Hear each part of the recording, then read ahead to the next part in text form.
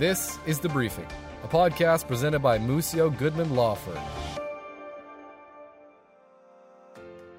So the NDP government, through this new process called the Civil Resolution Tribunal, has made for accidents on or after April 1, 2019, the sole jurisdiction of the CRT, or Civil Resolution Tribunal, the following. It's number one is any minor injury that ICBC calls minor.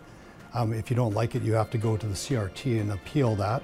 So ICBC makes a decision, and then they say, well, we think your injury is minor, and the only recourse you have is to go to the CRT, because otherwise your claim is capped at $5,500 for pain and suffering, and there's nothing you can do about it. So the second thing that they have jurisdiction over is what are called Part 7 benefits. So if, for example, you want to go for additional chiropractic treatment or physiotherapy treatment or massage therapy, and ICBC simply goes, nope, we're not paying for that, which historically they were very good at denying claims. So if you are objecting to that, then you can go to the CRT and basically dispute your entitlement to it and say, yes, I am entitled to this treatment. So that's the second thing. And then the third thing would be any claims under $50,000. So you can expect that ICBC is going to be trying to push every case to $50,000 or less, because if your injury is deemed minor by them, well, it's $5,500 for pain and suffering.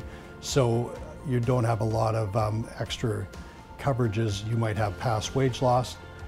Most of the special damages or out-of-pocket expenses are no longer covered because ICBC has legislated away from providing coverages for that, and you might be entitled to some future care or some future wage loss. So they're going to argue that most claims are under $50,000, again, for the simple purpose of course, reducing the amount they have to pay per claim. So you're going to be forced to go to the CRT for probably 80 to 90% of all the cases if you want to dispute ICBC's determination. So keep in mind that ICBC makes the decision. It's minor injury.